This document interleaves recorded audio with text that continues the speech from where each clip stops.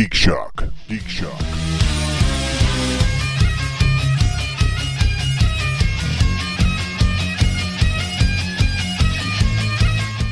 Give me the hot belch. Oh, it's always hot in here. I'm always sweating my nuts off. Jeff's the only one that's like, I'm cold.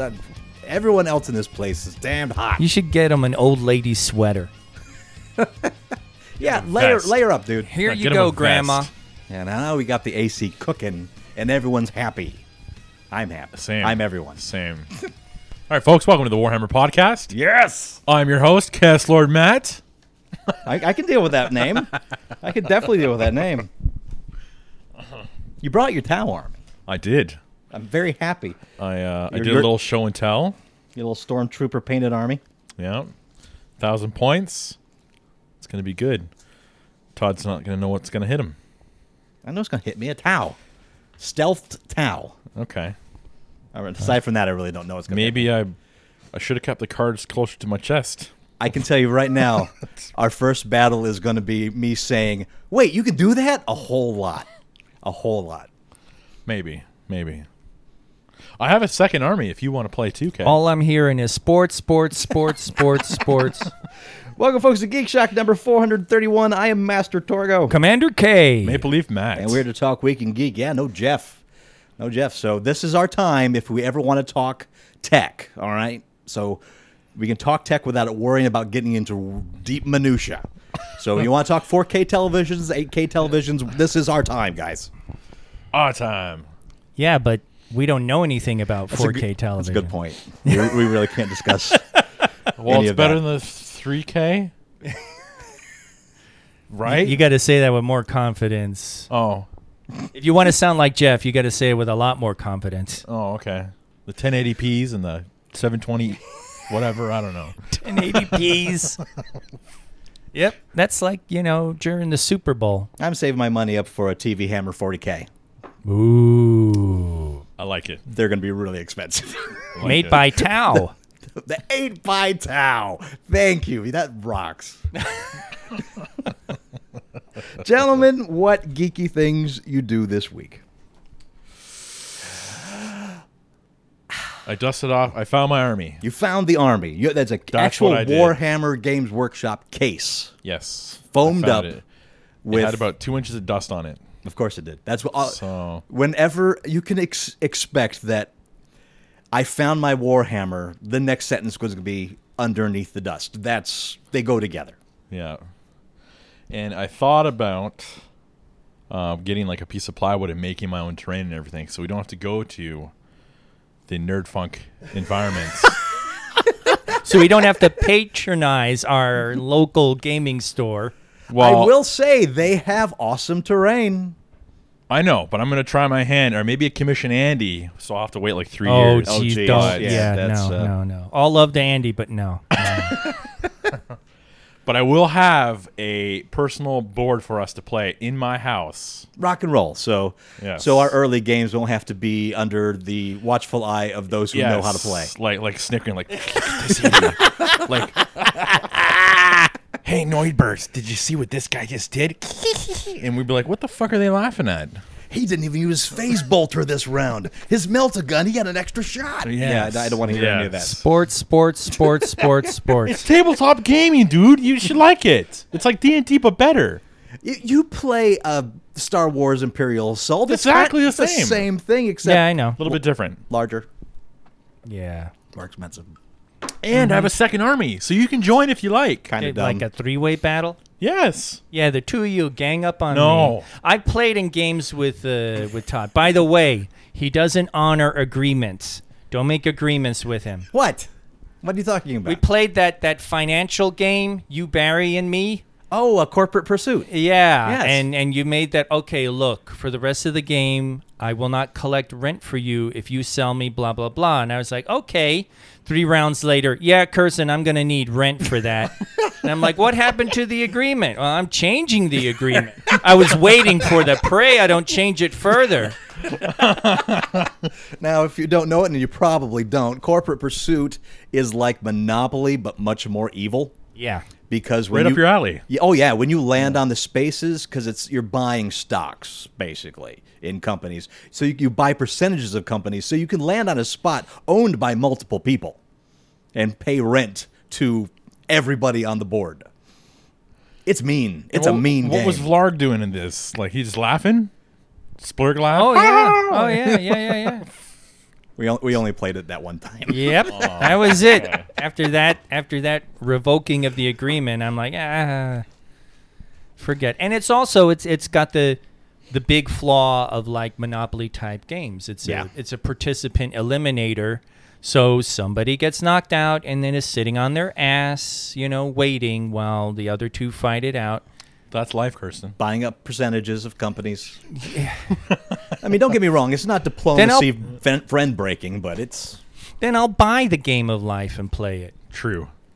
Yeah. So it's funny. I heard that the guy or was it the woman, who originally made Monopoly specifically made it to teach the evils of capitalism. Yes, like that's how exactly how it. shitty it is. And yeah, you are supposed to learn that lesson when you are sitting there out of the game. yeah.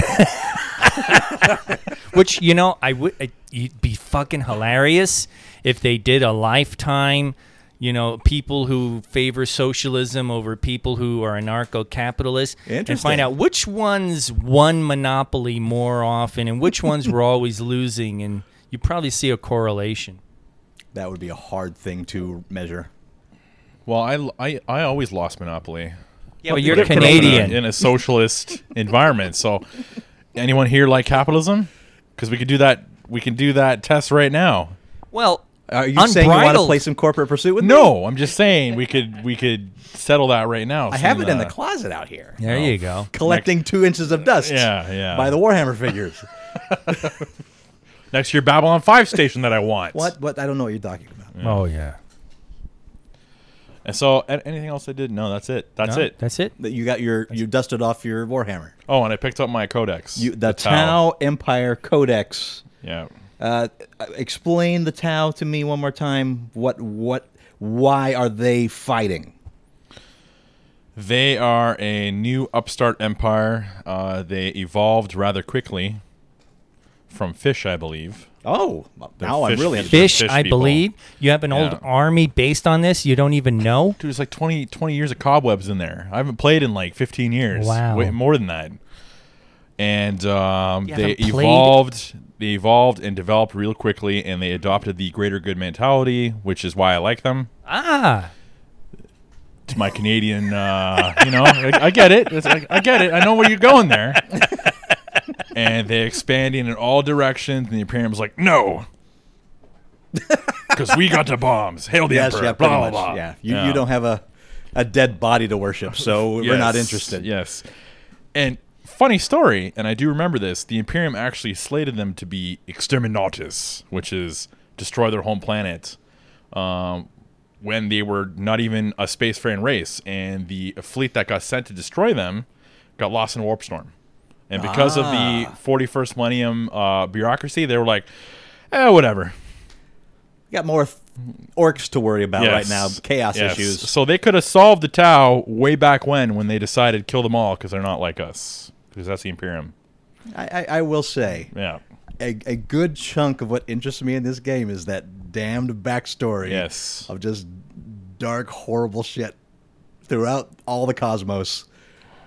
Yeah, I'm glad I grew up in the 80s because I want to deal with this. I want to deal with this world in the real time. But I will put it on the tabletop and pretend it's real for an hour or two. That's the glory. What else you do, gentlemen? Speaking of tabletop, yes, we had our first. We had our first game. This was fun too. We had our first D&D game without Andy, with a Major Meh rum cake, and that's why it was fun. It was without Andy and Mrs. Maple Leaf and Matt. And I just wanted to do something kind of gonzo. So we're still doing D&D 5th edition, but to get my brain in it, I watched my entire Thundar set. Oh. And I watched the Den and Tarna sections of Heavy Metal.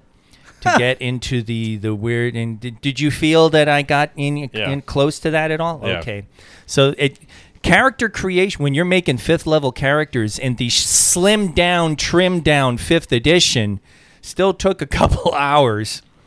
It was pretty funny, but we. So is it brand new characters? Brand new characters. They're at 5th level. It's the 4 of them. And I was just going to play this gonzo type of heavy metalish place. And the first place they were in was the Citadel, head by the sorcerer tyrant Shumagor. And Matt, I'm sitting here like, digesting in my head what we're going to do. And Matt's like, I'm going to be a gladiator. I want to be a polearm gladiator. And he's just going on and talking about it. And so, and then Stephanie, Major Mess wife, she's Rum like, cake. Rum cake. Rum cake was like, I guess I'll be a barbarian. Oh, wow. and my brain instantly went, I know how this one's going to start. And so we spent the time setting it up, and then I had Lewis and Paulette characters watching the arena, and I'm pumping up Matt, talking about how the audience is getting pumped up for his character Karn Circus Commodus. And he's gonna go out and kick some ass, and I'm like, he's got 30 kills, and I look at Matt, and Matt shakes his head, and I'm like, yeah, he's lying to pump you up for the audience. And we're all right. And then I turn to Stephanie and I go, Stephanie, you're in the beast cages, because she has some animal abilities, taking care of animals. And I was saying, okay, you're going to be a beast master, taking care of beasts in the arena. And she's like, okay. And then I go, and the keeper who's in charge of that area runs up to you with an axe and a shield and goes, you fight, don't you? Get out there. And so we squared off the barbarian with Matt's fighter. And that's how we opened up this little mini campaign. You opened up with PvP? Yes. Yep. It was great. One of my main things with this guy is his performance. So God. Boy, oh boy. Dude, you saw some role playing. Matt just dove head first into this character. I'm really excited right now. So my charisma is low on purpose. I'm a fighter. So Dex, Con, and Strength, all high. My charisma is second lowest, but I want performance and intimidation. So I picked a bagpipe. So I play my bagpipe as I first. So the door opens. With the gate opens. The gate opens. Here comes Karn Commodus. So coming out. And halfway across, I do the whole like arms open towards the crowd, like I'm playing it up, and Lewis's Major Mass character is shaking his head while he's like scrolling or scribing. He's a monk working as a scribe, so he's taking down the game's information, and he's just sitting there shaking his head like, this is all such bullshit. And I see that. My character sees that, and I walk over and I do a freaking gladiator. Are you not entertained? Ah, yes. Like straight at him. And I go back to my playing Lewis it up, is like, playing nope. it up, playing it up. And then bagpipes. I almost shit myself when he said that. When he first said, because I've seen like some really funky. There are some places like in the Middle East where they have bagpipes that are made out of goat skins. So you got this leathery goat skin shaped bag filled with twigs and sticks that they're playing on. I wasn't thinking of the fancy shit you see in the St. Patty's parades. And I'm just thinking of that and his character just marching out, and I almost shit myself. It was just, what a fucking image. Just absolutely great. Glorious. And I got one good swing on her. Yeah, he won initiative. I'm like, roll initiative. Yeah, and they're like, seriously, you're doing this? Yeah. And he crits. For 30. So she has 60 hit points. I have 58. Half. He cuts her in half. So already, so I get done, and I have a glaive. So I have first attack is a swipe, like with the blade part, and I have an option to do the butt of the weapon for like a D4. I play it up to the crowd. I'm like, I'm not gonna do that. I got a good hit, so I start like not even paying attention to Steph's character as I'm going around to the crowd like, yeah, you like that? Another one. Crowd's yeah. going crazy. 31 kills. Sorry, yeah. 31 kills. And I'm like pointing to the like with one like making it like a one more kill type gesture. Then I proceed to get my ass kicked because she's a barbarian. Yes, of course. Yeah, Yes. she's like, okay, I'm going to rage. And Matt's like, oh, Christ. I second wind to so she hit me for 14. Her attack after my 30, 14. I'm like, I got this. Second wind, heal it all. So I'm like, All of it. Back up to max. so I do like a Kylo Ren where he hits his wound type, like. Oh, jeez. Paulette's looking at him like he's insane. And then I can't hit her because her AC is 19. So I'm rolling like a 6, Yeah, a 5, a it's- 6. Stephanie's character was built by Lewis. Oh, So- jeez. Yeah. So she's hard to hit, and when you do hit her, it's not really going to matter.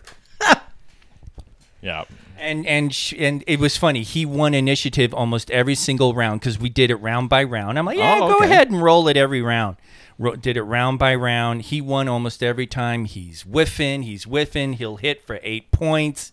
He's whiffing, and she's just like, boom, boom, boom. I rolled really high for my hit points, so I could Thank I could goodness. take a beating, but yeah. He took those 4 D10s and he splatted them down, and it was like 9, 10. It's just and good thing too. That gave him an extra round of life against Stephanie. And for all you D&D guys out there, I'm a fighter. So Yeah, a 5th edition champion, which is a very simple rule set. It's really basic. I always recommend it. If you don't want any mess or fuss, you just want to go out there and bash shit, champion.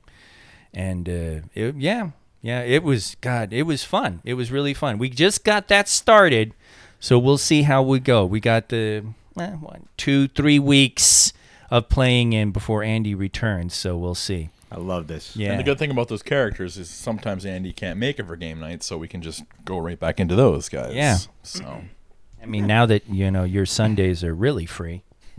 they're always free. I didn't work Saturday and Sunday. By the way, for you guys, I lost my job today. So, Yeah, there he is. Yeah, there it is. Another. But as you know, I It's worked in kind of the Geek Shock way.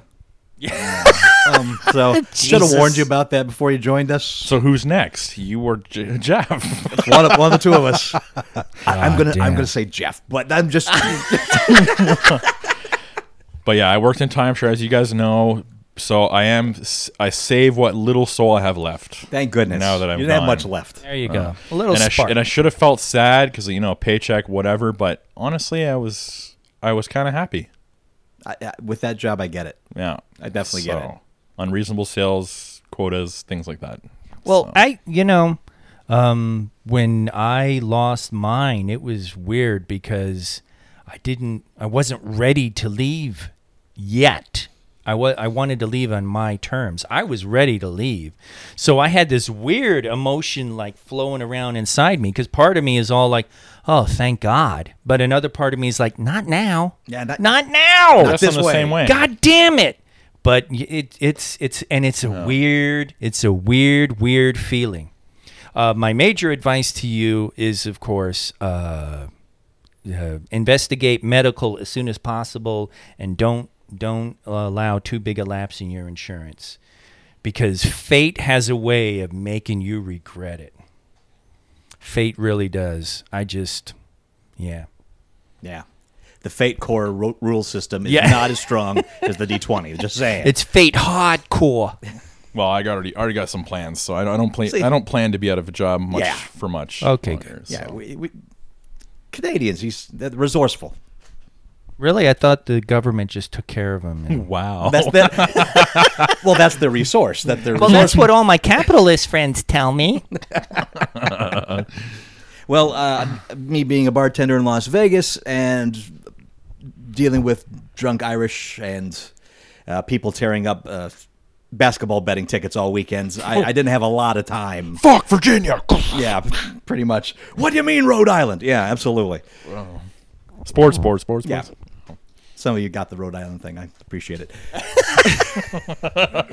But I did find a little time to do a little bit here and there. First off, I want to do a major shout out to a brand new published author. How many of those books did you read? I did a little bit, 3. The author's name is Addy Ambler, Ambler. First name Addy, Addy. Also known as Professor Addy. For those of you that follow his Twitch channel, he's been a shock monkey in his scoop for ages. He published his first work this last week. And when I found out about it, I went straight to Amazon, downloaded it. It's called The Leprechaun, the last Dayshire series that he has started. It's, hi camera picture. And it's short, 99 cents. Highly recommend it. It's probably about 50 pages long, but it's a all wheat, no chaff story. Fun characters with mysteries lingering to continue through the series. I would love to see more of these stories put together into kind of like a compilation. I have a feeling that's kind of what he has in mind, but really good first work. He found some great editors, and so it flows really nice. It is a first work, so there are a couple rough edges to it, but not a lot. We read Larry Correa's The Monster Hunter for the book club last month, and I would say this is at least as polished as that, if not a little more. Oh, wow. Okay. So it's really impressive. Very cool. So if you got 99 cents to spare, go on to Times are Amazon. tough, man. 99 cents. 99 cents. Yeah, well, no, you're not Matt. The Last Dayshire from Addy Ambler. Also, I went on his Twitch channel earlier this week. It's a rare time that I'm ever at home when he's doing his Twitch. And I went on there, and he was playing Jackbox 5, the T-shirt drawing game, on his website. And so the listeners, or watchers, I guess I should say, are able to participate. So I actually joined in on one of those games. It was a lot of fun. So, man, you know what? That Jackbox stuff is built for Twitch. Because you can actually interact with your audience with that stuff instead of just watch me play. So, did you use your Master Torgo name? Or? Yeah, absolutely. Okay. Yeah. So he was like, "Oh my god, I know this guy." Yeah, it kind of went exactly like that. Yeah. It was a lot of fun. So it was great to play with you all, those who were on.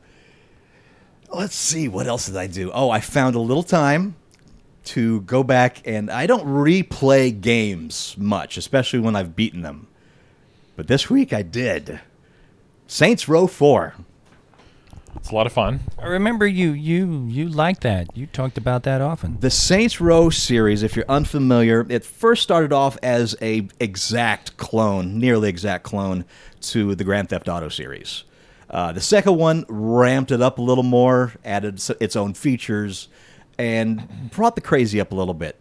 Turns out the crazy is what the fans loved, so Part 3 went completely off the rails. They got Burt Reynolds to play the mayor of the city as Burt Reynolds, the mayor of the city. And they had things like you had to drive through the city without upsetting the tiger that is sitting next to you in the car too much so it doesn't scratch you too badly. Nuts stuff like that. So for the fourth and unfortunately final one, they said, okay, all bets off. We're going into Crazy Town now. You begin as the President of the United States because the people of America decided you should be president. When this game was made, that was a crazy idea. Now that's just kind of normal. Yes. Yeah. And then shortly after you begin, aliens invade the world, and you are sucked into a Matrix kind of artificial creation that the aliens have made to cow you. Dun, dun, dun, dun, dun, dun, But you have friends on the outside that can hack into it, and they end up giving you superpowers, and again, it's completely nuts. Oh. Keith David, the actor, is playing Keith David, your vice president. And yeah, it's just nuts. It's irreverent, it's foul. If it tells you the kind of humor and the in-jokey humor this thing has, when you are selecting your voice for the character that you create, as hideous as you want them to do, and let's face it, I always create some hideous chud. Mm-hmm. You can select one of 3 male voices, one of 3 female voices, or Nolan North. And Nolan North is the preeminent voice actor for video games. He's the guy that voices Nathan Drake in the Drake series on PS4, that Indiana Jones knockoff.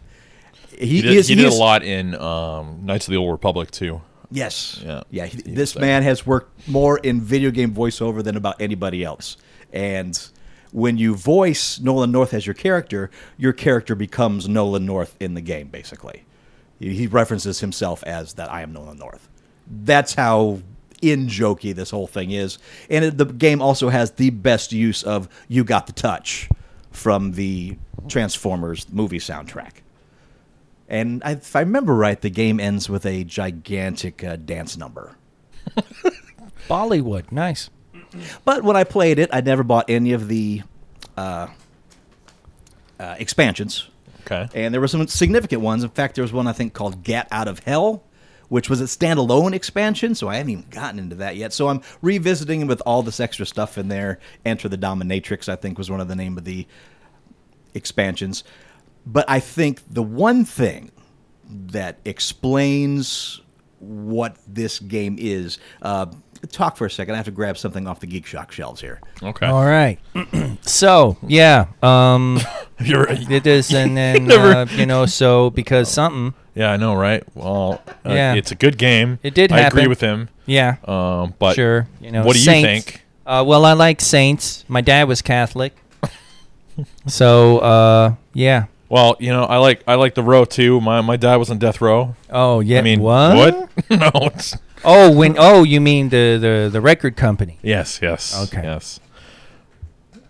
Oh, you're back. Hey. I'm back. All right. When I bought Saints Row 4, I bought the special edition that came with the statues and the extra stuff. One of the things it came with was a replica of one of the in-game guns. Good game. Thank you very much. Fully automatic, semi-automatic rifle. You are looking. Kirsten's taking a picture of it right now. This is the dubstep gun. Of course it is. It is. And so when you pull the trigger...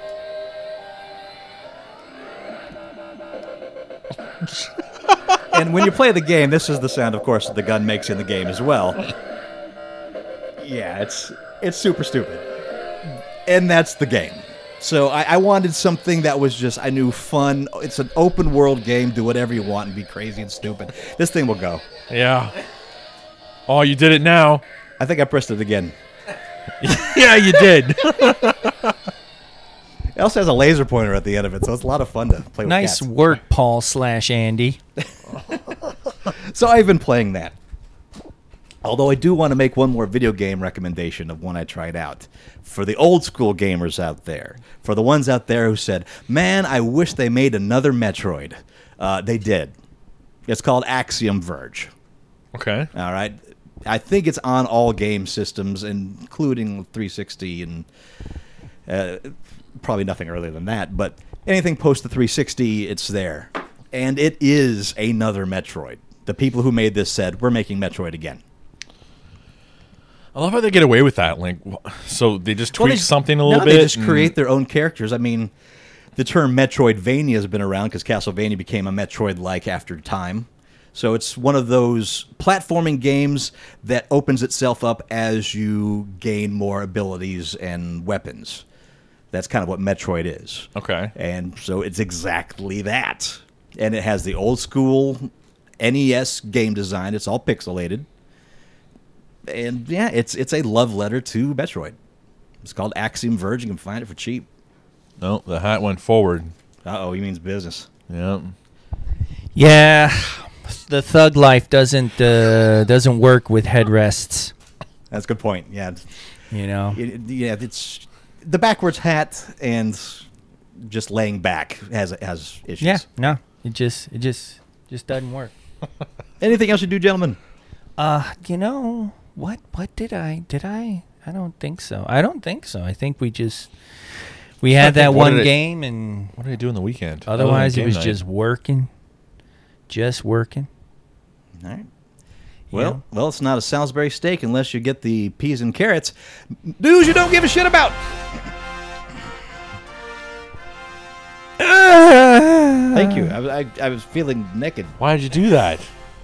You had 1 week without it. Oh. Well, I just wanted to honor his memory. You don't need to honor him. Don't honor him. His memory. Do not honor him. You see that pic he sent us? Which by a poolside drinking Margaritas. mojitos, Yeah. mojitos, margaritas. He ain't coming back. Palm trees in the background by the pool. Andy ain't coming back. Yeah, that's the picture he sends us Yeah, I know. after I claim he's living in a horse cart. He's like, oh, I like South Beach.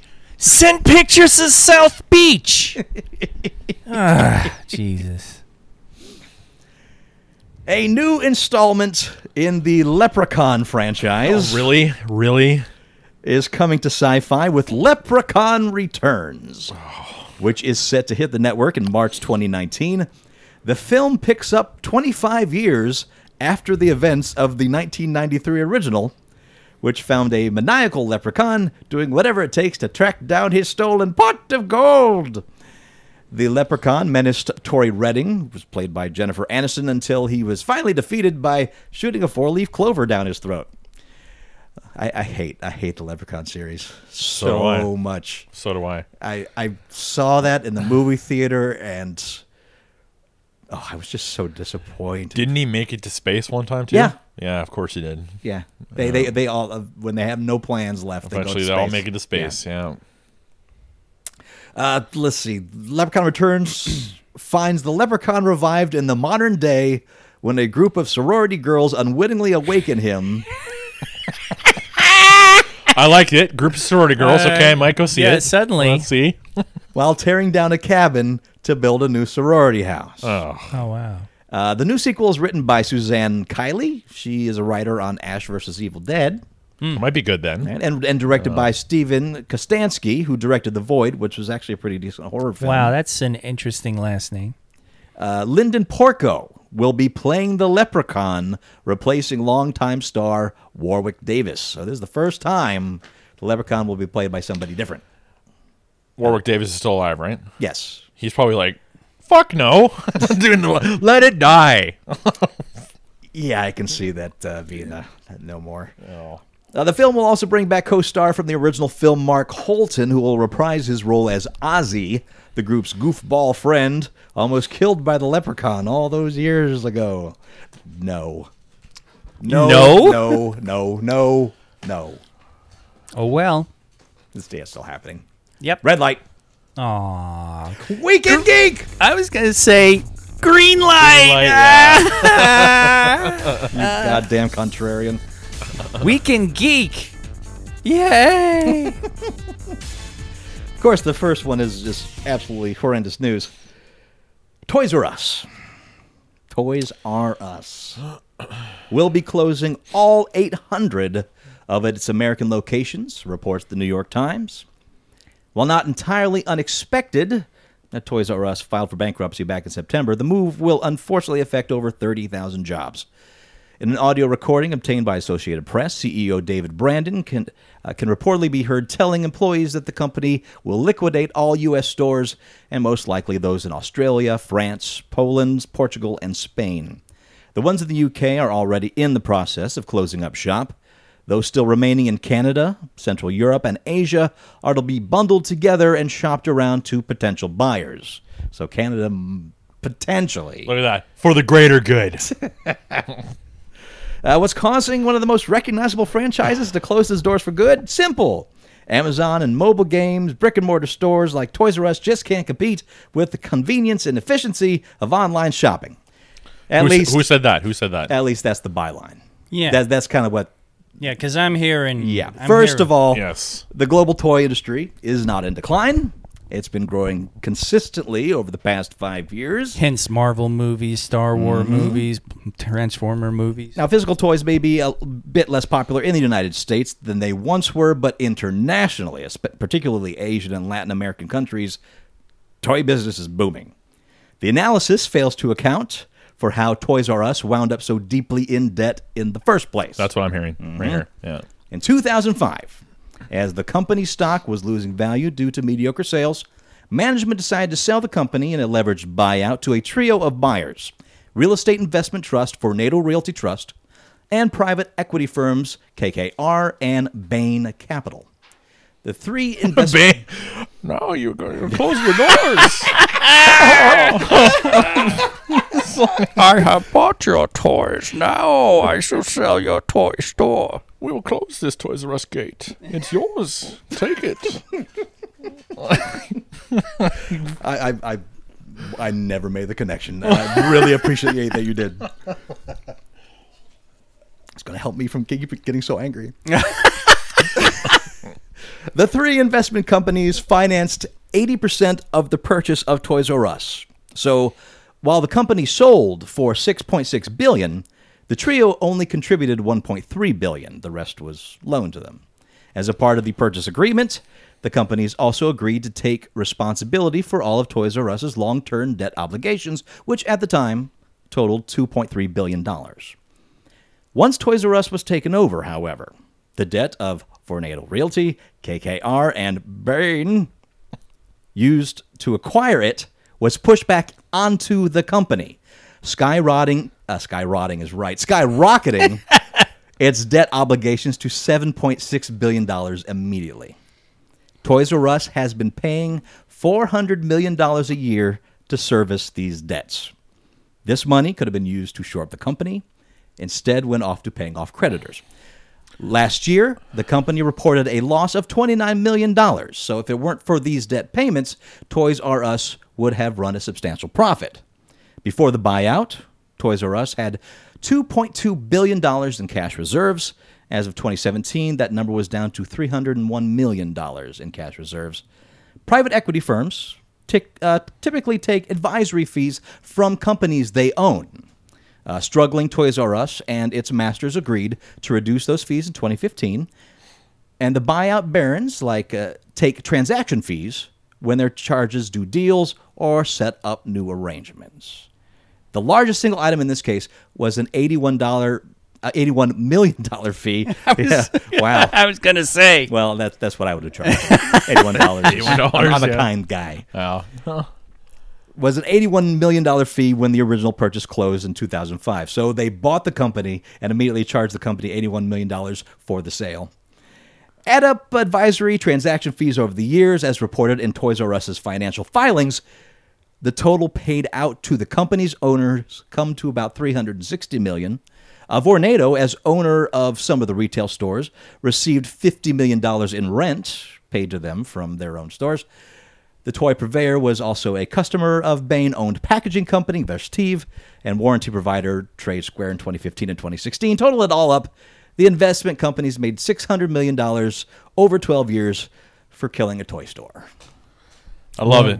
What a fucking just love racket. What a fucking racket. When I used to work at the Hard Rock, there was a time when Hard Rock was getting sniffed out by investment companies, and we were scared shitless when that happened.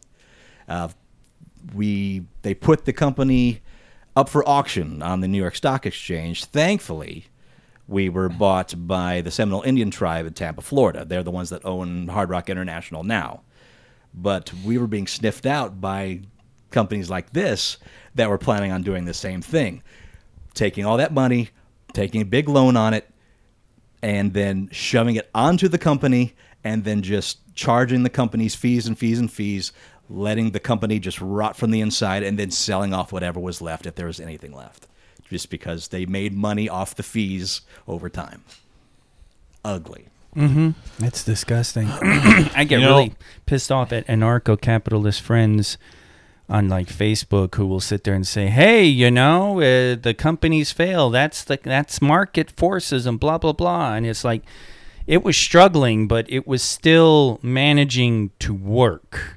It was paying for it tripled its debt because this thing was bought, and because of that, $400 million a year payments toward that debt, when they had a loss of last year of $29 million. When they were paying out $400 million a year on this stuff. I don't get it. So you had a loss of $29 million. I get it. That's nothing in the business world for 1 year. It is when you are saddled with more debt than you can handle. Yeah, I get that, but I mean, because your owners didn't want to use their own money to buy it, and then once they bought it, they gave you the debt to pay off. Yeah. I don't have any kids, but I feel sorry for all you parents out there, because where are you going to take your kids to test out and look at new toys before, like on Amazon, you look at pictures. You can't really feel. Bob talked about that. He actually talked about that. Yeah? He's like, this is why you should be sad that this is happening. And he had a nice little bit on that. And that's the exact thing.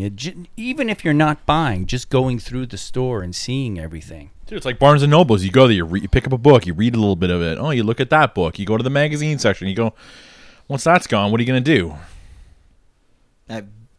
And all the people making toys, where are they going to show them off? Walmart stores have only a small cordoned off area for toys. Yeah. And they're not going to expand that in any way. So unless you have commercial leverage for television or internet, no one's going to know your toy exists. Well, the only thing about these sort of things, and it's the same thing when like Borders crashed. Also an ugly yeah fall down too. Is that actually gives a chance for small business to come in. And so without Toys R Us in your neighborhoods, small business toy stores actually stand a chance. Now, getting the capital, getting your stock, you're going to have to be more selective, because one of the things about the superstores is they can stock everything, because who cares if something fails? They just absorb it while something else succeeds. But there are business opportunities when this sort of thing happens, but boy, oh boy, is it tough. And, this is part of Trump's America. $33,000 jobs put on the chopping block for this whole private equity liquidation bullshit. Yeah. Going back to your limited shelf space, you think they're going to increase the cost of toys now in Walmart and all those stores that have very limited? No, because online, I would think, would provide Keep a 'em in. balancing Okay. factor. So Amazon is still going to be huge. America's #1 toy store. Yeah, and you know what? Amazon is planning on opening up physical stores, right? Yes, You I know, heard that. Yeah. there's been lots of talk about that. So, it might, when it's competing with itself in terms of online, it might be able to, balance the market where it could survive. So we're going to get Amazon Plazas is what we're going to get. It's going to be the Yeah, groceries, Amazon groceries, Yeah. Amazon books, Amazon toys in this store over here. Just Or one plaza of Amazon. Yeah, maybe it'll just be it'll be like a Roman villa, with the atrium in the middle. You'll just have this, this square, and it's just one store, one length of the square is the food, and then the other is the whatever, and eventually you'll go to Amazon to buy your car, and maybe there'll be Amazon homes, and, when they buy out Lowe's and Home Depot. When Amazon buys out Pornhub, that's when it's going to be crazy. Oh, yeah. Well, they're saying it's going to be the first $1 trillion company. Yeah. Jesus. So Amazon, they're the Amazon, that is. they're the ancestor of Weyland Yutani. Yes, that they it? are. Yeah. Yes, they are. It's your fault. Yeah, Amazon, that we have xenomorphs now. Yeah, Amazon Atani? It's just crazy. There's always a balancing act, because there is a place for brick and mortar.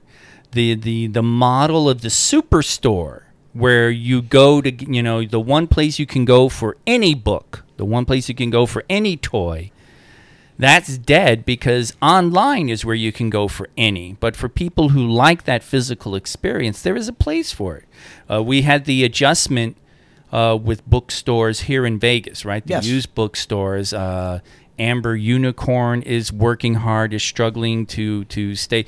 It was doing okay, and then the Trader Joe's that is in the same plaza closed. Oh, did it? Yes. Oh. And so Amber Unicorn actually then ran into a struggle simply because walk-by traffic, foot traffic. Sure. People stop for groceries, stop in for a book. Right. And so, but there are still stores up there. I discovered there's a store down Sunset from where we live that I thought had closed, but it actually is still open. I mean, it's small, Yes. and it doesn't have the everything in existence selection, but they are there. So I think there is room for smaller specialty things. I mean, Ralph. Alternate Reality Comics. We have lost stores, because Andy has noted that on his free comic book day travels.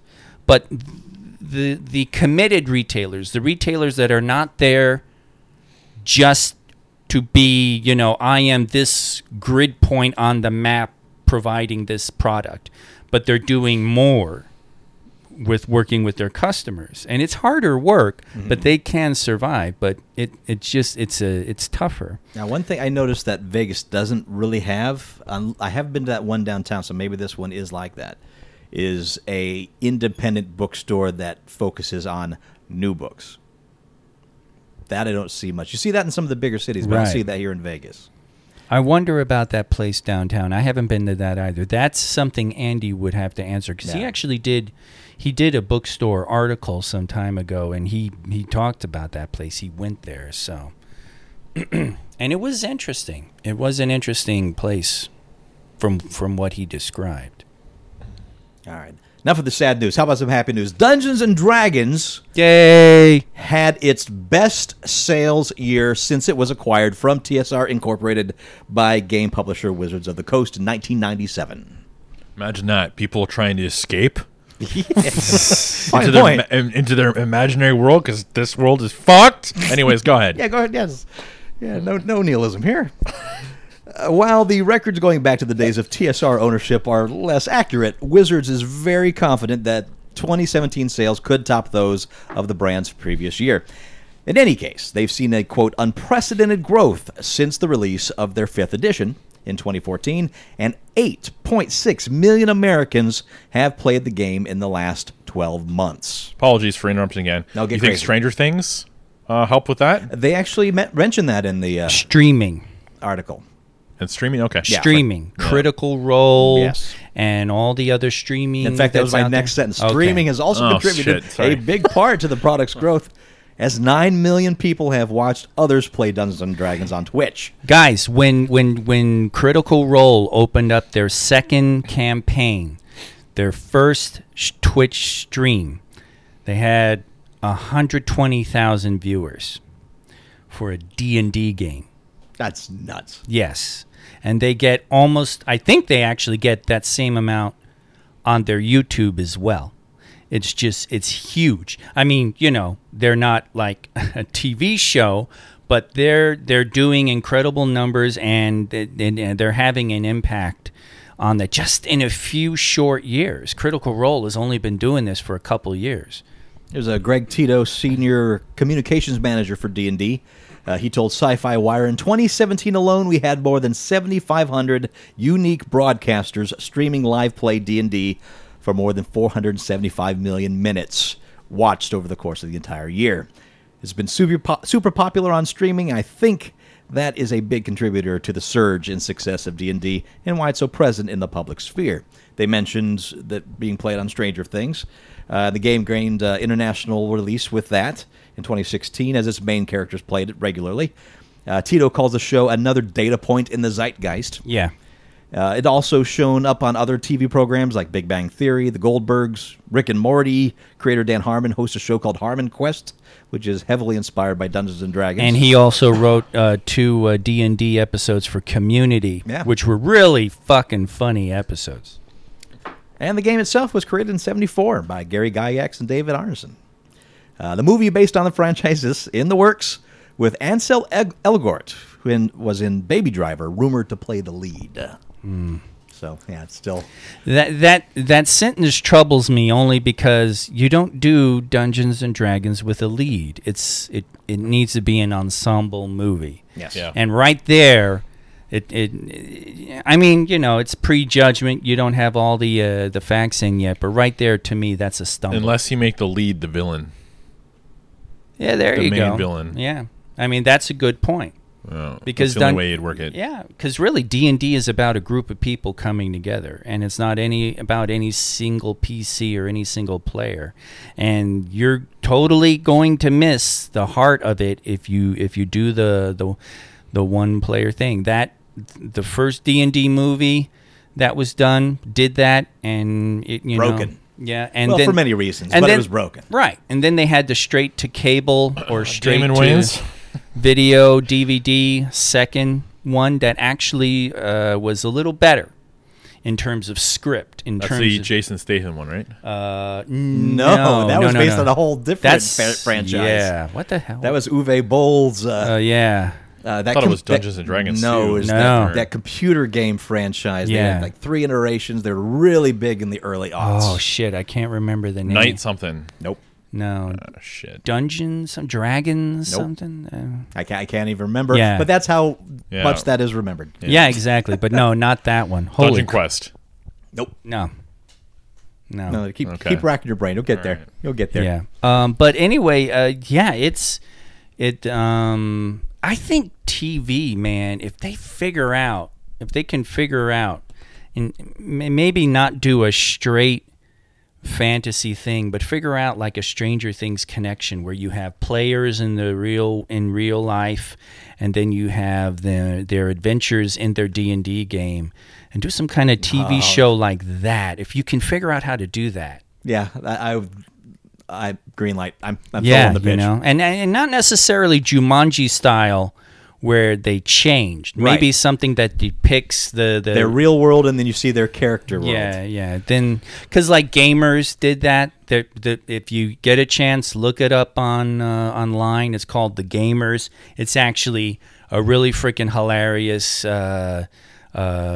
Independent short films, 2 of them. There's a sequel that's about people playing. Have you ever seen that? I don't think I have. Oh God, dude, it's short. We'll have to get that for you to watch one time because it's actually funny, and it's about guys playing, and then they'll start playing at the table, and then it shifts over to their characters, and then it plays with all the cliches of D&D and stuff like that, and everything is real great. I figured it out. It's called A Dungeon Siege Tale. Dungeon Dungeon Siege. Siege. That was the series. Yeah. And yeah, no. Not, Yeah, it was no good. To Save the King or some fucking thing Yeah. like that. Yeah. It was Uwe Boll got himself a grant from his movie grant. so Burt he's gonna burn it up. Reynolds, Ray Liotta. I mean, Jesus, what a holy mackerel! It was the strangest fucking cast you can imagine. I'm glad no one throws money at him anymore. That was a era of movie making, the Uwe Boll era of films. He did what? Blood Rain. He Alone in the Dark. All this stuff based on video games. He wanted to make the Postal movie. I remember that when that was a thing. But yeah, just one What was bad he- movie after another. What was this? He was known for what was it? What was this big movie? Did he have a big movie? Did he really have a big movie? Like Ung Bak or something, or whatever the fuck it's called. Ong Bak, no, No. Definitely no.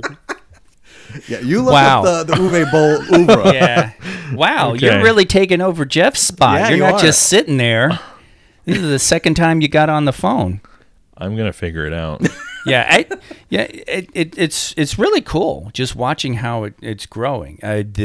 Lots of people are playing. The numbers are amazing. It's too bad we don't know. The closest we get is during one interview at the height of this satanic panic. Somebody was interviewing Gygax and commented that it must have hurt your sales, and actually he's like, no, we were doing. They're like, oh, you were doing like 1,000 units a month, and he's like, more like 10,000. Yeah. 10,000 fucking units. The Satanic- player's handbook still routinely is in the top books sold on Amazon. Wow. When it came out, it was the #1 book, not games and toys, book. Wow. For the day it was released, it was the #1 book on Amazon, and it still gets up there to this day. So it's fifth edition is definitely. We talk about the ridiculous of the satanic panic of the 80s Yeah. and how much damage it did to families and mentalities. Jesus. But it was so good to Dungeons and Dragons. It was so good to it. Yeah, it's the whole Married with Children effect. If you want something to succeed, start a protest to get it banned, and oh boy, you're Yeah. gonna get it.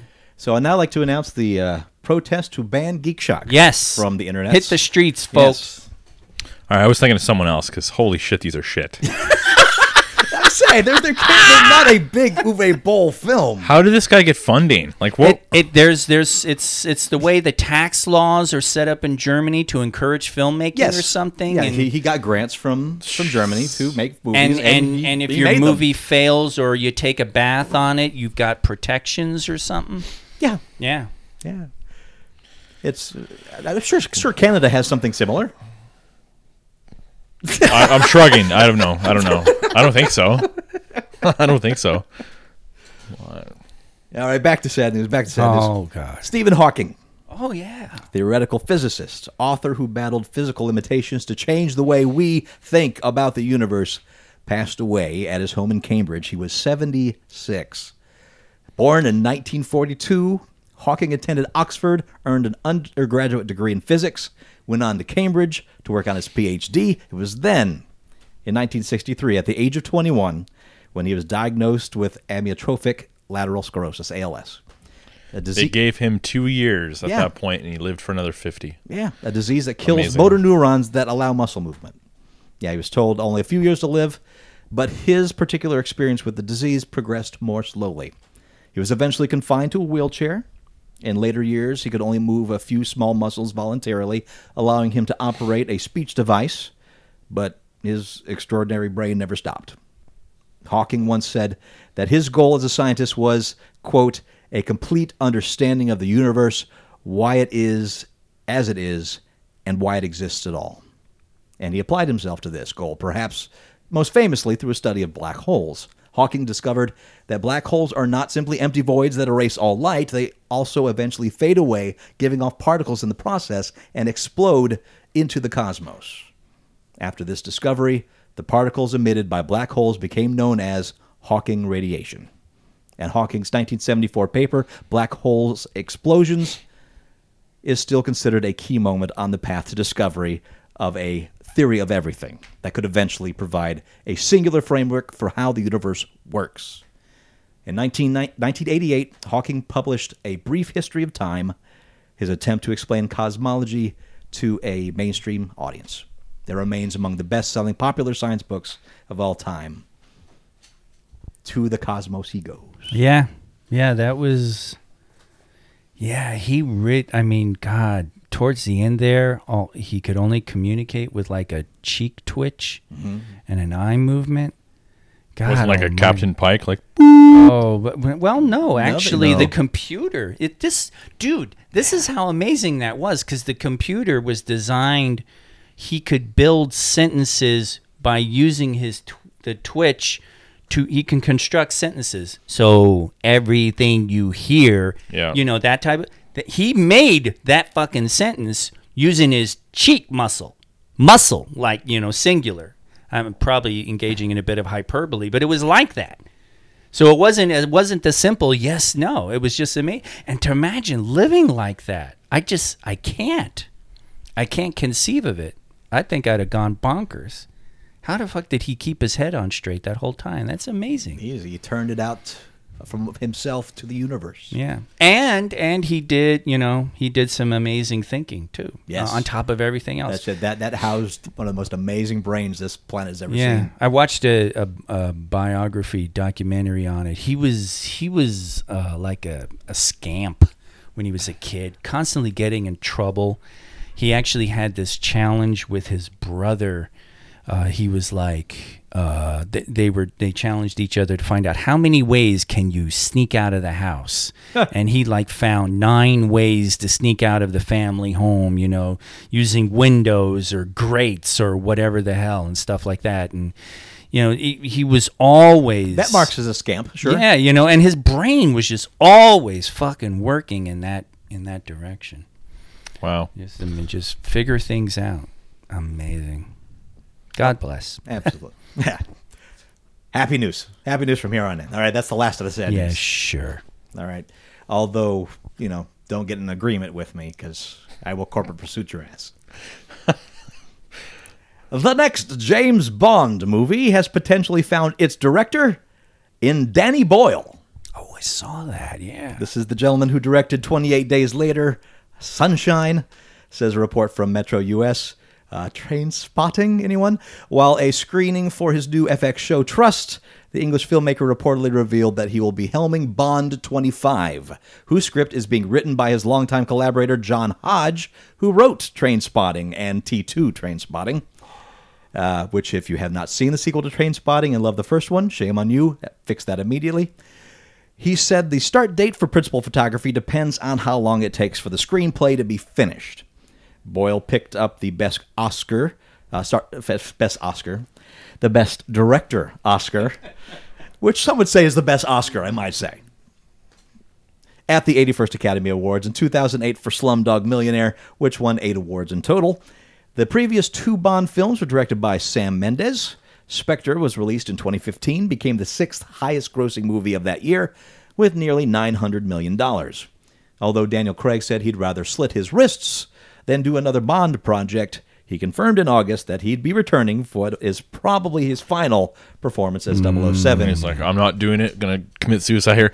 How many zeros? All right, Yeah, I'm yes. going to come back for my last movie. That was a negotiation tactic if I ever saw one. Man, I really King wish and country. some whatever. genius would Photoshop, just do a nice video edit of Daniel Craig's face over Ewan McGregor coming out of a toilet, and just say that's coming from Danny Boyle's Bond. It just Listen, I've been tired of Bond. I didn't even see Spectre. I didn't care anymore.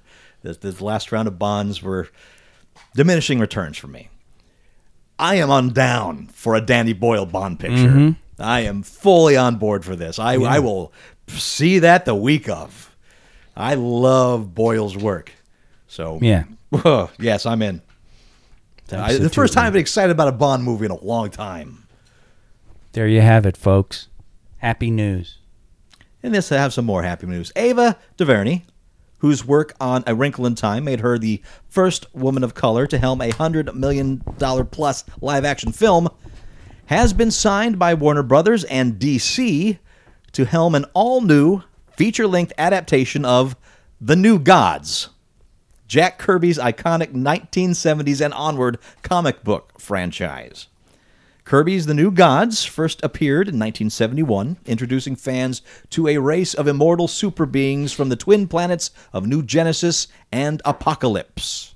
Hailing from the realm outside the multiverse called the Fourth World, the 2 planets containing habitats, one hellish, one more paradise, were reflected in similarly opposing ruling styles of their leaders, Highfather over New Genesis and Darkseid over Apocalypse.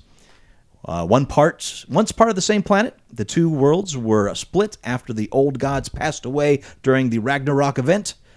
Kirby's version of the New Gods, which now looks poised to take its place in the DC Extended Universe, always stood apart from the rest of DC's comic book fare, mostly because Kirby fleshed out his universe so thoroughly and uniquely. But DC gave fans a recent hint that it might have something up its sleeve for the New Gods after Steppenwolf, that's Darkseid's uncle, showed up as the main villain in last year's Justice League. DuVernay herself also teased interest in the New Gods back in December 2017, tweeting that Big Barda was her favorite superhero in response to a fan's question. Nice. Momentum on the new project is strong, with Warner Brothers reportedly looking to, quote, quickly set up a screenwriter who will craft the narrative and work closely with DuVernay, unquote. Okay, we knew Darkseid was heading to the DC view. It was hinted at in Batman v Superman, not even hinted at, it was clobbered at us with that flashback. And then, of course, with Steppenwolf, it's like, okay, they're obviously working up to Darkseid. But I didn't think they'd take it as far as New Gods. Yeah. That's kind of blows my mind. I don't know what to think about this particular news. Maybe the rumored going away from the Darkseid plot, the New Gods movie, is like, well, if we're not going to do that, then we'll just go in that direction. That way you can have your Darkseid and eat New Genesis too. There you go. I mean, you're looking at Ragnarok, especially, and just Kirby was all over that fucking thing. Although most people don't, Now Thor Ragnarok. Yes. Okay. And so it's maybe DC's like, hey, we've got a Kirby property too, and boy oh boy, if you exploit it visually, wow. There's nothing. I mean, let's face it. Thor has a lot of Kirby. I'm talking the comic. Fantastic Four, Kirby. You see Kirby prints all over it, huge. but you do not see Kirby prints more than you see the New Gods. Mm-hmm. That is Kirby at his most. At his most Kirby. Yeah, 11 out of 10 Kirby. Yeah. Yep. Yeah. I mean, it could be hella fun. It could be really hella fun. Miracle Man. Mm-hmm. Yeah. Scott Free. That's Big Barda's hubby. Side note: Stephanie's Barbarian in our D&D game used the Big Barda hero clicks. Perfect. So for Matt's character, I dug down deep and remember HeroClix did some historical horror type things. Yes, they did. And I pulled out my Vlad the Impaler, which has Vlad Tepes sticking a guy on a spear and lifting him up, and I'm like, this will be perfect for you, Matt. And Damn right. I love that model. it was funny. So of course, Batgirl was pretty much set to go too, and that just fizzled apart. So, hopefully this will take it all the way. Either that, or as somebody cleverly said on the internet, it's just a clever ploy to get some hostages out of Iran. Okay, that's pretty stellar. That's if you don't know what we were talking about, see Argo. Okay. Yep. And in other director comic book news, Spike Lee. Spike Lee is preparing to helm Nightwatch, a film based on the Marvel Comics character of the same name. Luke Cage showrunner Chio Hadori Coker is reportedly scripting the film, which will be set in Sony Pictures' budding shared universe of supporting Spider-Man characters that already include the upcoming Venom and Silver and Black films, as well as the developing Morbius the Living Vampire project. Introduced in 1993 in Web of Spider-Man number 97, Nightwatch is a man named Dr. Kevin Trench, who one day witnesses a fight between a group of terrorists and a costumed figure. When the costumed hero ends up dead, Trench investigates the corpse and discovers that a future version of himself is wearing the high-tech supersuit. Ah. At first, he attempts to hide both himself and the costume away, hoping to cheat death by simply refusing to put his future self in such a situation. Eventually, he embraces his fate as a costumed hero, and Nightwatch is born. Those are the bullet points of the origin story. Never fucking heard of this. Yeah. Well, it's 93. It's a tumultuous time in comics. 90s were not good to Marvel. Yeah. But of course, Nightwatch's comic history includes everything from nanotechnology to time travel, as Marvel will do, and space stations. But that's Nightwatch, and Spike Lee is circling that project. Wow. So, good on you, Sony. All right. Finding that director cachet, especially post Black Panther. Oh, yeah. Did you see that picture? Somebody did a cosplay. Oh, my God. The Pink Panther? The Pink Panther. in all black? Yeah, dude. It is extraordinary. It's brilliant. It is. Have you seen it, man? I have not. It's the Pink Panther, right? Now, just, color them all black and then do the detailing, the highlight detailing in the pink, and then give them, like, the claw necklace in it. Looks frigging amazing, and it looks like the cartoon come to life. It's awesome. It is awesome. Yeah, I'll try to put it up as the pre-pick posts that I do before the show. So the pre-pick posts. That's right. The triple P's for the as I call podcast. them. 3 pictures to wet your whistle. Oh, ooh. Yeah. Mostly they're just me crotch down, but that's Oh, I see. Yeah. Sci-fi series adaptation of George R.R. Martin's science fiction horror novella Night Flyers has replaced its showrunner. Original Night Flyer showrunner Daniel Cerrone, who was a showrunner for The Blacklist, has stepped away from helming the project's pilot episode, handing the reins over to scriptwriter Jeff Bueller, who's also signed on the project as an executive producer. Bueller. That's the one. Bueller. That's the one.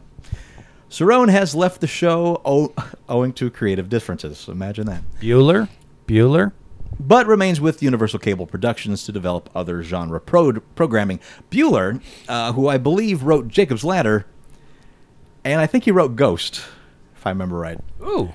has long been attached to the project, having already penned the TV adaptation of Martin's 1980 novella for the first run of 10 episodes. Martin's original story focuses on a group of scientists, as well as a lone telepath, who launched their spacecraft on a search to make contact with the alien Volkrin. But mission begins to take a backseat to the strange occurrences that unfold on the Night Flyer as the deep space mystery surrounding onboard deaths, as well as other more telepathically resonant phenomena, starts to take its toll on the crew's relationship and morale. Night Flyers is being shot in Ireland with Martin's blessing. No word yet on when the show will make its debut. Netflix is co-producing Night Flyers, one of sci-fi's most cost-intensive productions to date, and holds first-run rights for the show outside of the U.S. Robert Jaffe... God damn it. They're putting those billions to use. They're going in heavy debt for this stuff before they get bought out by some multi-investment corporation. Bain Corporation, yeah. I must get Netflix now. I will have it all. Soon I will have Hulu, and I will beat the Disney juggernaut. I will break Disney's back. Robert Jaffe directed the film adaptation of Night Flyers back in 1987. Bravo, that was good. Thank you. I was born with all the money. You were simply... What is it? Yeah, really. This makes me so happy. I'm a huge fan of Duolingo. If you don't know what Duolingo is, it's a free app. You can download it for your phone, tablet, whatnot. And it's a language learning app. And it started off with a few languages, like 4 or 5. Now they have, I wouldn't say all the languages, but a lot of them. All the languages. I mean, you can learn Esperanto if you so desire on there now. Were you going to say asparagus? I was going to say asparagus. You can learn asparagus. Asparagus. I mean, if they're worth talking to. I would rather go for an artichoke, but asparagus is fine. Although, once you start speaking it, your pee smells funny. This is true. Jesus, I didn't think about that. The Klingon language, Of course. has been around for decades. Klingon dictionaries and opera, even the Klingon Language Institute itself. Not an easy language to learn, but Duolingo. Online resource, mobile application. The program is branching out with a new course teaching users Klingon. With the help of a few experts, Duolingo put together a course that will help you learn the alphabet, common phrases, verbs, and basically everything you need to know in order to communicate in Klingon using an interactive approach. It's basically based up language games when it comes down to it. So if you're looking to practice your Klingon skills with a fellow human and live in the Midwest, Duolingo is hosting a meetup in Chicago on March 22nd. All right. Who are the experts? Like Kor, Koloth, and Yes, well, you Karn? got to go to the source, right? Okay. All right. Oh, So I wish you kapla in your new endeavors. This is I don't even know what this is really when it comes down to it, but it's so weird I can't not put it in the news. Atari is gearing up to release their first gaming system since 1993. The new, quote, gaming and entertainment platform will be called the Atari VCS, which is basically what it was kind of called. Well, I guess it was called that post-launch. It was the Atari Video Computer System, I think it was what it was called back then. Was it? Yeah. All right. Which will replace the previously announced name of Atari Box. I kind of like that. The first name though, the Yeah. Atari box. I like that. The new system will use both the classic Atari joystick and a modern controller. The new console debuted at the Game Developers Conference in San Francisco, and according to Collider, they are looking to reveal a pre-order date next month. The plan for the VCS is to deliver the system's classic content as well as being, quote, a completely new Atari-connected device designed for today's living room, unquote. What they mean by that, I have no friggin' clue. Will new games be produced, or will it just be a mechanism to place old ones? If it's a full entertainment system, will they do streaming or download? Will they have Netflix apps? I don't know. They sold me with their classic gaming. I'll just get it for that. I'm sure it's going to have that kind of hole, that console box, but it can't be just that. That's available. Those flashback consoles are out there. And they come with the classic controllers and the 70 games already built in. It's all in the controller, isn't it, for the Atari Classic, right? There's some that were. Yeah, you just get the controller, And they're and the whole fucking thing is in there because that's where the technology is now. Yeah. But this one, I saw a picture of it. It's a very sleek, thin design. It has a throwback to the look with that kind of like fake wood front. Excellent. Yeah. But again, I don't even know what this thing is. It's the Atari box. It's the Atari VCS. When I know more, you'll know more. Fun. So, You all right there, man? Yeah, I'm good. you sure? Yeah. That miniature implosion? Yeah. No, go ahead. Okay. I guess we're boring. Golly. Jesus. Reuters has acquired internal documents about Amazon's business strategy regarding its Amazon Prime video streaming platform, where the online retailer has debuted original content like The Man in the High Castle, and where the untitled Middle-earth project, the prequel set before the time of The Hobbit and The Lord of the Rings, will eventually make its debut. In these documents, it's stated that Amazon paid $250 million for the rights for author J.R.R. Tolkien's source material alone, and may spend more than $500 million or more over 2 seasons, with production and marketing factored in. So you compare that to Peter Jackson's original film trilogy, which cost $281 million to make from start to finish from 1997 to 2003. And you can also contrast what Amazon proposes to spend on The Lord of the Rings with what it spent on the first season of The Man in the High Castle, its sci-fi series based on the Philip K. Dick novel. That cost $72 million to make. You're going to tell me they're going to increase their Prime membership cost, right? And with news of we're going to be the first $1 trillion company in history, and you're going to tell me that they're going to increase. Fuck this. Well, there goes one of my streaming services. Fuck you. You know, that's nowhere near in here. Oh, it's not? No, you not just, at all. Wow. Well, at least it woke him up. But I'm glad to. He's all energetic now. I'm waiting for the internal memos. And we're going to increase prices. Hey, fuck you. What do you think? Both say, oh, great. I need another yacht. How do you feel about that, Matt? Now you can't see it, but he turned a little red during that. He was in there. He was working it. Sorry. Go ahead. That's all right. So the $72 million to make Man in the High Castle, according to the documents, attracted a viewership of around 800 million while pulling in 1.15 million new subscribers on its own. Second season cost around 107 million. That's what it's all about for Amazon. If a show doesn't help boost subscriptions to Amazon Prime, it could be headed back to the chopping block. Those 1.15 million new Prime members are what Amazon gauges the success of The Man in the High Castle. Although not clear how many of those subscribers stay with Prime for long after watching the show. Well, you get a few things off of Amazon, and you're like, this Amazon's not so bad. Sure. You luck out, and you get that, because I think they usually offer like a one-day discount, don't they?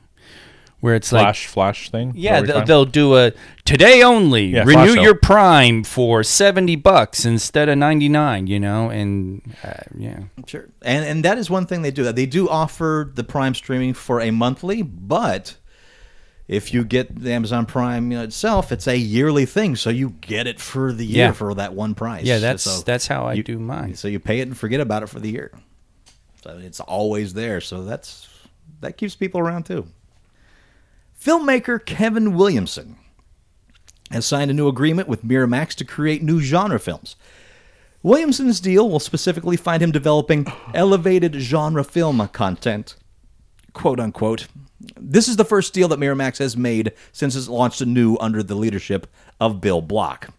Williamson, no stranger to Miramax. The Scream franchise were made there under the Old Dimension brand.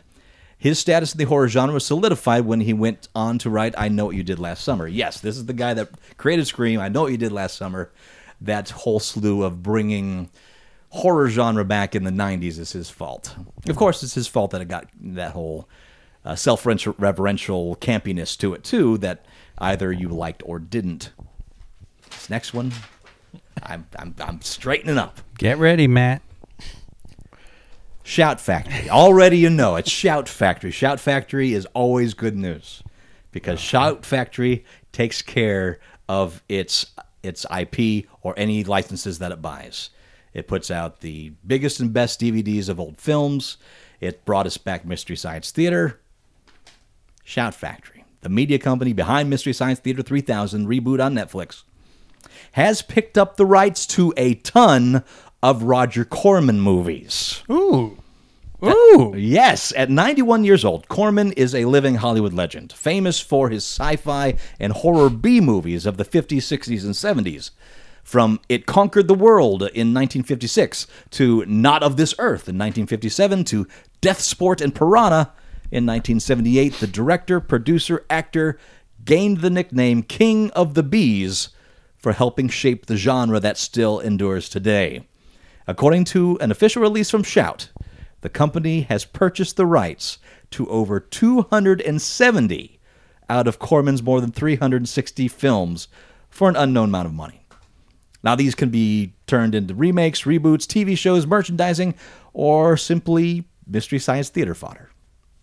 Among the titles bought are Rock and Roll High School, Battle Beyond the Stars, Piranha, Galaxy of Terror, Blood Fist, Black Scorpion, Eat My Dust!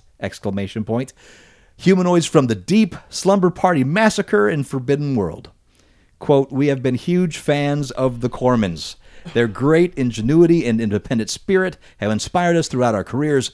We've loved working with them over the last 8 years and are thrilled to now be custodians of these beloved films, making sure that film buffs and fans everywhere discover them like we did, unquote, stated Shout Factory's founders in a joint statement. Now, if you're not familiar, Corman started the careers of many people. He helped a ton of actors and directors get their big breaks in Hollywood, like Jack Nicholson, Peter Fonda, Bruce Dern, Charles Bronson, Dennis Hopper, Talia Shire, Sandra Bullock, Robert De Niro, David Carradine, Francis Ford Coppola, Ron Howard, Martin Scorsese, Jonathan Demme, Joe Dante, John Sayles, and the one and only James Cameron.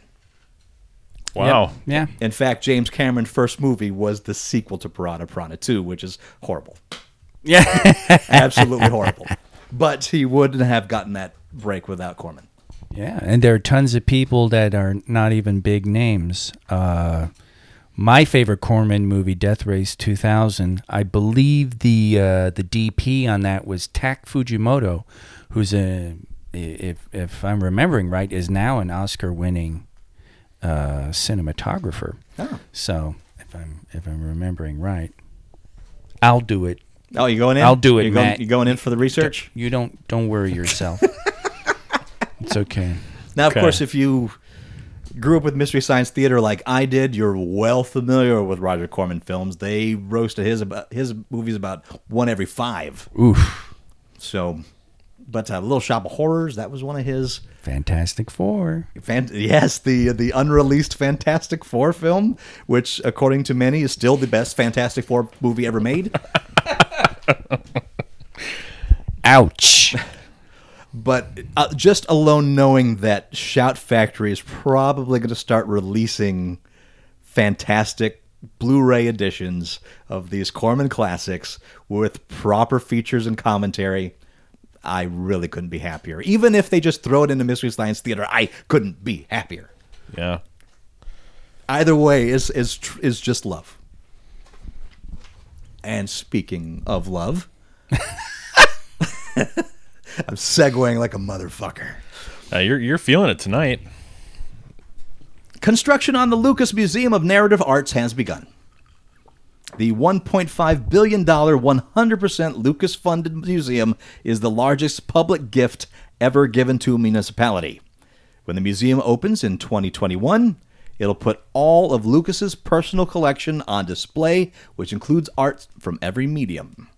Film history will be represented with artifacts from the movie Metropolis and Citizen Kane, joining Luke Skywalker's first lightsaber and Darth Vader's helmet. while other leaders of form have their work displayed, including Charles Shorts. It must be that time. Yeah, it's that time. Hour and a half, we're about there. Including Charles Schultz's Peanuts comic strips and Norman Rockwell's paintings. Quote, "The idea is that popular art, it's art that appeals to people emotionally and tells you something about who you are," Lucas said of his collection. The museum plans on offering storytelling and history programs for kids, bringing innovation to education in a way that continues the goals of the Lucasfilm founders, George Lucas Educational Foundation. So the massive Lucas Museum has officially broken ground. It's I didn't really report much on that when it was first announced because it was still kind of nebulous as to where it's going to happen and if. But yeah, it's no where and if anymore. It's breaking ground, just like the damn Raider Stadium here in Las Vegas. Yep. Damn tax sink. Yep. I'm sorry, that was a weird segue. Yep. A quick side note. I'm actually totally wrong. Tak Fujimoto is actually recognized as one of the best cinematographers who's never even been nominated. Oh. So, fuck me. So he never worked on the Corman film? No, he did. He worked on okay. Corman films. He was a camera operator for like the second unit for Star Wars. He was the cinema. One of the things where people actually complain about him not getting nominated, he was the DP for Silence of the Lambs. He was actually cinematographer for Demi on a couple of his movies. Oh, wow. So he actually he is good. He's I mean, this article I quickly read says he's one of he's there with Roger Deakins. Roger Deakins just won for Blade Runner, and he had been nominated 14 times and never won. And it was recognized as in that category of, never having won. But he apparently was never even nominated. Oh, wow. So, but yeah, great. Well, as they say, it doesn't matter if you're nominated as long as you're a working man in Hollywood. Yeah, well, he's definitely working, so... Legendary Entertainment has secured the rights for a film based on the Non-Player comic series from Nate Simpson. Anybody read Non-Player? Not familiar with it. I have not, no. Writer Eric Pearson, he wrote Thor Ragnarok and Agent Carter. He's on board to write the film based on Image Comics' Non-Player, which was first released in 2011. Non-Player follows the story of Dana Stevens, a girl who lives as an assassin within a full immersion online game, allowing her to escape her mundane life as a tamale delivery girl. But when Dana's game begins to blend in with her real life, she has to find a way to become more like her virtual self in a story that, according to Deadline, is said to be in the vein of Guardians of the Galaxy meets The Matrix, unquote. Oof. Non-Player 1 was released in 2011, with number 2 coming 4 years later in 2015. That's a big jump between number 1 and number 2. That's 4 years in between two comics. Okay. Simpson has also mentioned a number 3 is in the works. So, all right. So I guess we're one more year away for the 4-year. Yeah. Yay. Now, okay, so Non-Player girl lives as an assassin within the immersion game to escape her mundane life, but then it bleeds into her actual life. Isn't this Cloak and Dagger? Shh. Oh, I'm sorry. Well, yeah, but that kid, Henry Thomas's Cloak and Dagger? he kind of fantasizes, though, isn't it? Yeah, but it bleeds into real life. Spy intrigue enters his life, and friends are being killed left and right. I think you're stretching. I don't think so at all. I think I'm spot on. Wow. I think I'm spot on. Jack Black. This should be called Jack Flack. Jack Flack the movie. I'm gonna read the first 2 comics that are out. I'm gonna find out how close I am. There you go. I won't know how it ends because the 3rd one's not out yet. Yeah, you got a year, so you better get on that. Actually, with my reading timeline and backlog, it's perfect. It is perfect. You got excited on that one. I guess this next one's gonna piss me off. Firefly canonical. Fuck!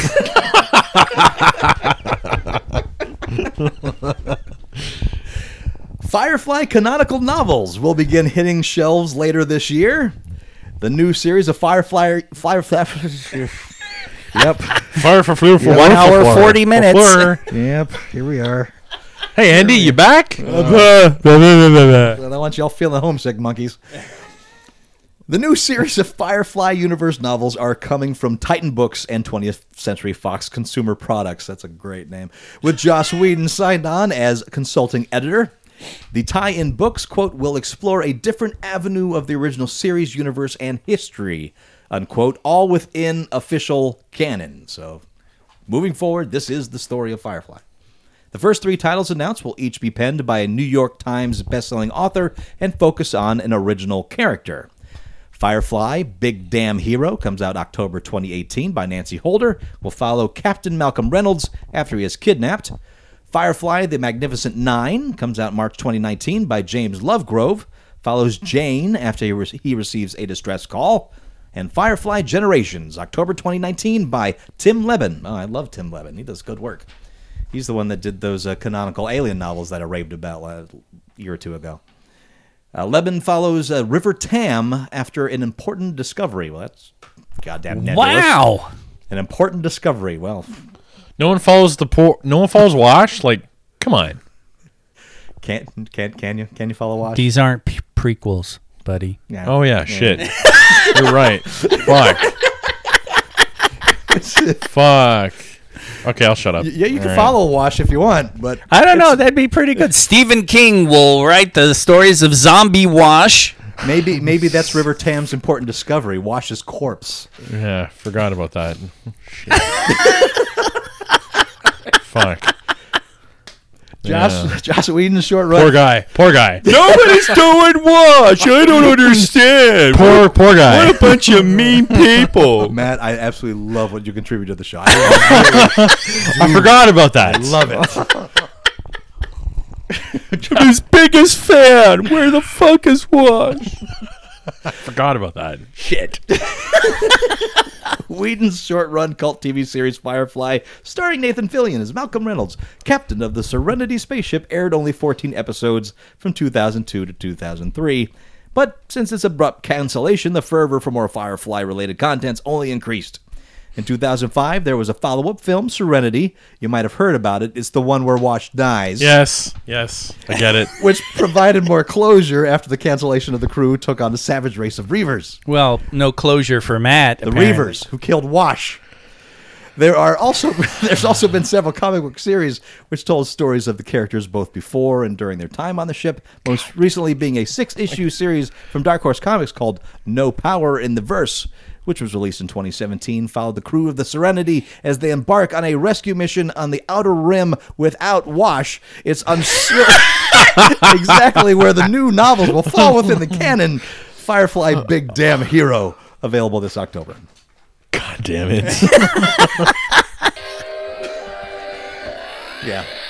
Yeah. What's your Wash? Write to us, comments at uglycowshow.com. And until next week, I am Master Torgo. Commander K. Nacho next week, Matt. Maple Leaf Matt. And we'll talk to you next week in Geek. I won't. Wow. It's I So like you're- when the video games come with the toys. You're just... So you're so dispirited, you're just not going to show up next week, huh? Did you get the pip? He's morning Wash. Oh. Yes. Did you get the pip with your Fallout 4? I did, and I tried so hard to get that version. They sold out so fast. I will say this version of... This is not the only toy that came with it. It came with a Johnny Gat statue, Okay. which is one of the protagonists that died in Part 3, but beloved. And it also came with a panic button, which you have to open up the top, flip the switch, and then hit the red button. And when you do, that exact same sound that you just heard from that gun plays off that panic button. It's glorious. Absolutely glorious. No, if you just want a fun, good time, Saints Row 4. It was on super sale on PlayStation 4 this last week, like $10 for the whole shebang. So, best $10 I've spent in a while. Definitely more than... I'm not going to spend $10 on Warhammer. I'm just saying that right now. You son of a... I have Tau to kill. Oh. I have many, many Tau to kill. Oh, okay. Yeah. Big I robots to take down. I have 2 armies, Kay. You can play the other one. I was just going to watch you two go at it. And Kay's still going to be there going, I don't think that, aren't you going to use that gun? Don't you forget to use that gun? He's going to be that guy. I'm going to be that guy. I'm going to be like, you can do that? You can do that? I'm going to be, oh, damn, Matt. Oh, damn, Matt. Oh, Matt, he did that? Oh, Matt. As your big fucking hero that you've got there is just going to... And I promise I won't shoot that guy on the left. You have my promise that... Oh. Yeah. And he can stay there rent-free. Oh. For the next 3 turns. Okay. Yeah. Okay. For the next turn, maybe. Hey, Kay, I'm targeting him first. Yeah. First. Yeah.